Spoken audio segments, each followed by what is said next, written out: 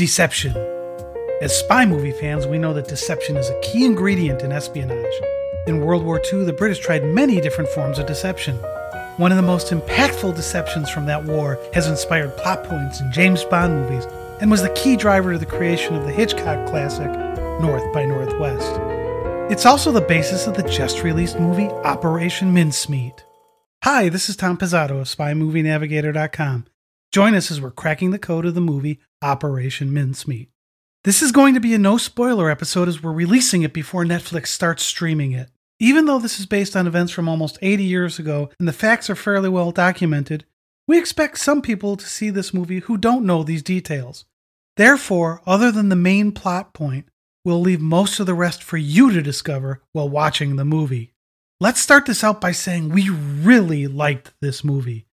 Yes, there was one thing that confused us early on, and two things we didn't like about the movie, and we're going to talk about those at the end. However, if you're a spy movie fan, we think this movie should be considered a must-see. Operation Mincemeat is based on real-world events. It's mostly factual, but there were a few liberties taken. And it's the espionage stuff that really happened, and they're showing us the story. And like in Breach or that new movie, All the Old Knives, Operation Mincemeat isn't one of those big action, Mission Impossible kind of spy movies. It tells a story, and it tells it very well, without all the action. Operation Mincemeat was released in the UK on April 15th, and it debuted in Australia at the British Film Festival in November 2021. In the US, Netflix has the distribution rights and will have it available for streaming on Wednesday, May 11th, 2022. In the US, the movie has a PG-13 rating. Now, what's the movie about? The official Netflix site puts the plot like this. Two British intelligence officers hatch an outlandish scheme to trick the Nazis and alter the course of World War II, based on a true story of deception. Well, that's one way to put it. We think it could also be called, Who Could Come Up with a Scheme as Crazy as This? Well, we'll find out in a minute. Now, we hope this next part isn't a spoiler for you. If you understand the mission at all, this won't be, because this was a real operation, and we've talked about this mission in many of our podcast episodes. So if you're a regular listener, or you've seen the movie trailers, or are just a regular spy fan, you probably know that Operation Mincemeat was about an attempt to deceive the Nazis using a corpse. This isn't the first time that a corpse was used in espionage, but it's one of the most famous examples. We'll consider the rest of the details about the operation itself as a spoiler, so we're going to leave those out of this episode. We'll let you watch those for yourself. Operation Mincemeat has an excellent cast. Colin Firth plays Ewan Montague. Matthew Macfadyen plays Charles Chumley. Penelope Wilton plays Hester Leggett. Jason Isaacs plays Admiral John Godfrey. And Kelly MacDonald is Jean Leslie. Now, these are the key figures in the development and the execution of the plot. And the actors all did a great job with this one. The interplay between Ewan and Charles, who appear to become friends, yet they don't trust each other, and sometimes you're not sure if they even like each other. But this interplay is played very well by Firth and Macfadyen. These guys are spies, and they have to be cautious. Add Kelly MacDonald to this mix, and it's all first-rate acting. And I'm a huge fan of Kelly MacDonald.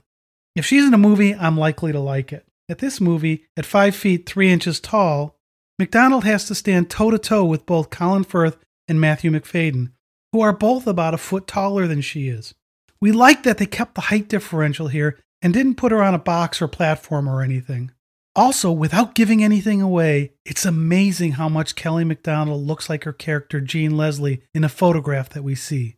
That photograph was authentic from the real operation, and at a distance, it could be Kelly or her sister.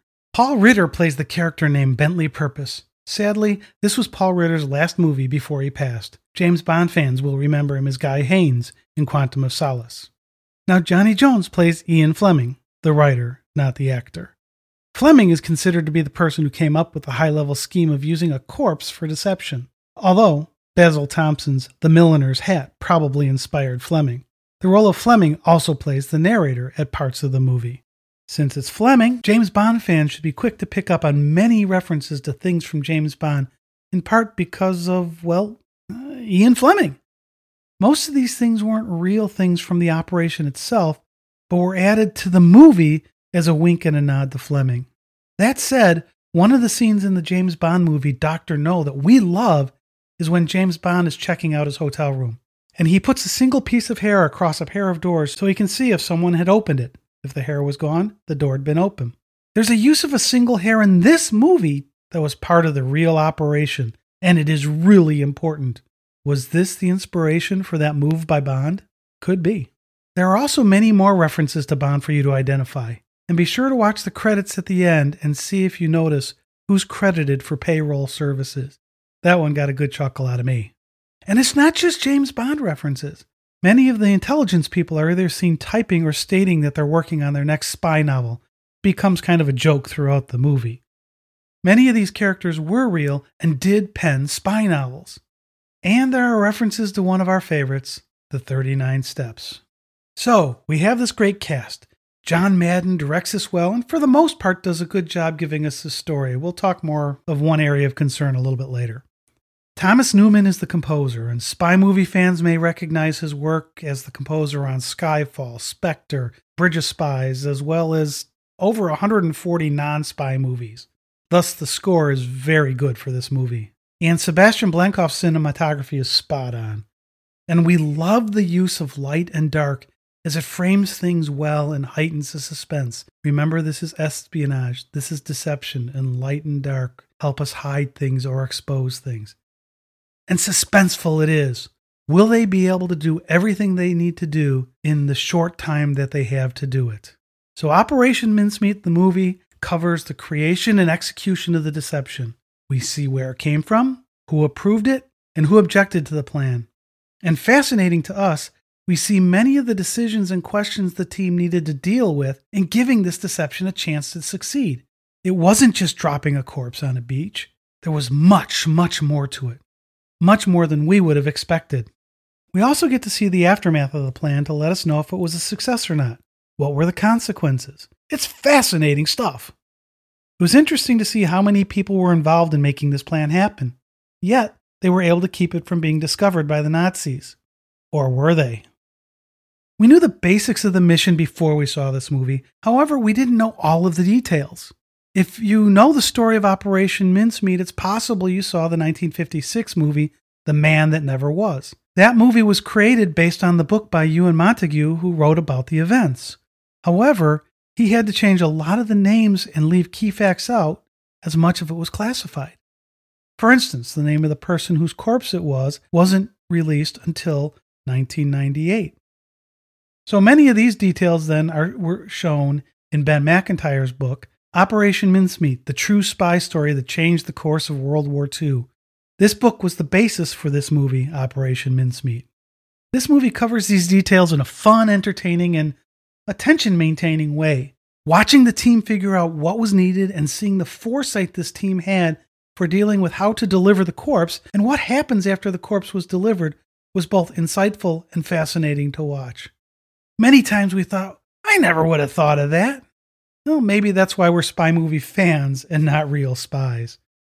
It was also fun to see how much British intelligence knew about German and Spanish intelligence operations and operators. That was necessary for the plan, but it is wild to think about how much each side knew about the other side, their people and their behavior patterns. To quote Sir Walter Scott, "Oh, what a tangled web we weave, when first we practice to deceive." Today, it's a bit frightening to think that all of that knowledge existed then, and that was before we had all the cameras and monitoring equipment we have now. What do we know now? Is there anything that can be a secret? We also like the respect they showed the corpse. And now this is a touchy subject. This was a real living person who died and whose dead body they used for this deception. They made sure you saw that they showed respect all the way through. They showed that respect all the way through the last shot of the movie, and it was very, very well done. And from what we've read, it wasn't just respect shown in the movie. In the actual operation, respect was paid to the corpse. This thing couldn't have happened if they didn't have that corpse. The ending credit sequence shows some of the wallet litter that was used to help with the deception. If you don't know that term, you'll see it in the movie. It's cool to see this as it adds another layer of depth to what we just saw in the movie. You can read some parts of the letters, see the items used, and get a better understanding of the scope of preparation needed for this deception to be tried. And as a reminder, don't forget to see who's credited as payroll services. So we really like this movie and highly recommend it. That said, there are a few things we need to discuss. And the first was an area of confusion for me, and this one is on me, not the people who made the movie. This was me that had the problem. I heard someone's name, and I assumed I knew who they were. Ivor Montague is Ewan Montague's brother, and they introduced him early on as Ivor with no last name. Now, as a James Bond and Ian Fleming fan, I assumed that Ivor was Ivor Bryce, one of Ian Fleming's close friends. But with my American ear, I didn't pick up the difference between Ivor, I-V-O-R, and Ivor, I-V-A-R, who is Ivor Bryce. I-V-O-R is Ivor Montague. So it took me a while to figure out who this guy was. It wasn't a big deal, but it did throw me off early in the movie. And even though Ivor's not in the movie much, he is a big part of the subplot in the movie, although in real life, what they show there didn't quite happen the way they do it in the movie.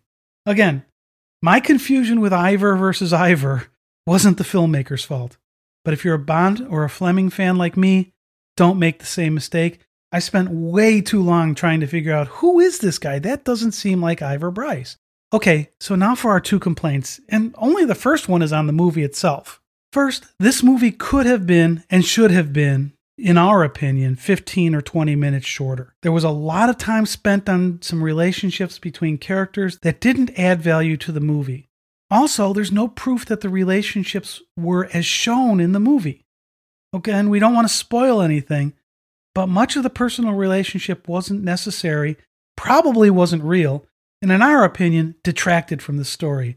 And we hate it when they do this in movies. There's no reason for it, especially when you're basing it on a historical fact. Just stick with the compelling story that you already have to tell. It's fascinating stuff, and it doesn't need this relationship stuff to bog it down. Our second complaint isn't with the movie, but with Netflix's distribution here in the US. We mentioned up front that we'd talk about the theatrical release. As Netflix did with Red Notice, they did a limited theater release of Operation Mincemeat a week before releasing it on streaming here in the US. Of course, as with Red Notice, they did a horrible job advertising that. And I saw the movie in the only theater in the whole Chicago area that I could find showing it. And I looked in almost every theater in Chicago and its suburbs. I was only one of 8 people in the theater. Nobody knew it was there. Now, I guess that's better than when I saw Red Notice and I was the only one in the theater. However, if Netflix is going to release these movies in theaters a week in advance of streaming, they must advertise the fact. Some people want to see it streamed, some people want to see it in the theater. And this movie will work as a streamed movie. 1 or 2 scenes in it would be better to see in a theater, but if you did watch this thing streamed, that's fine. So, if those are our only complaints, and we've been telling you that we like it, we obviously highly recommend you see it. And one more thing, just as an aside here, there's a musical on the West End in London running right now about Operation Mincemeat, the actual operation. And they own the URL, operationmincemeat.com. We here at Spy Movie Navigator are hoping it comes to Chicago sometime soon, as we currently don't have any London trips planned. The Daily Mirror reviews it this way. It's a miraculous musical that tells the entire story in a kind of accelerated farce that is part Mel Brooks, part Six, part Hamilton, with a side order of One Man, Two Governors. As we've said about the play The 39 Steps, we like seeing what the theater can do with some of these spy movies, especially since they often poke some fun at them. Okay, so that's a wrap. We hope this no-spoiler episode got you excited to see the movie Operation Mincemeat.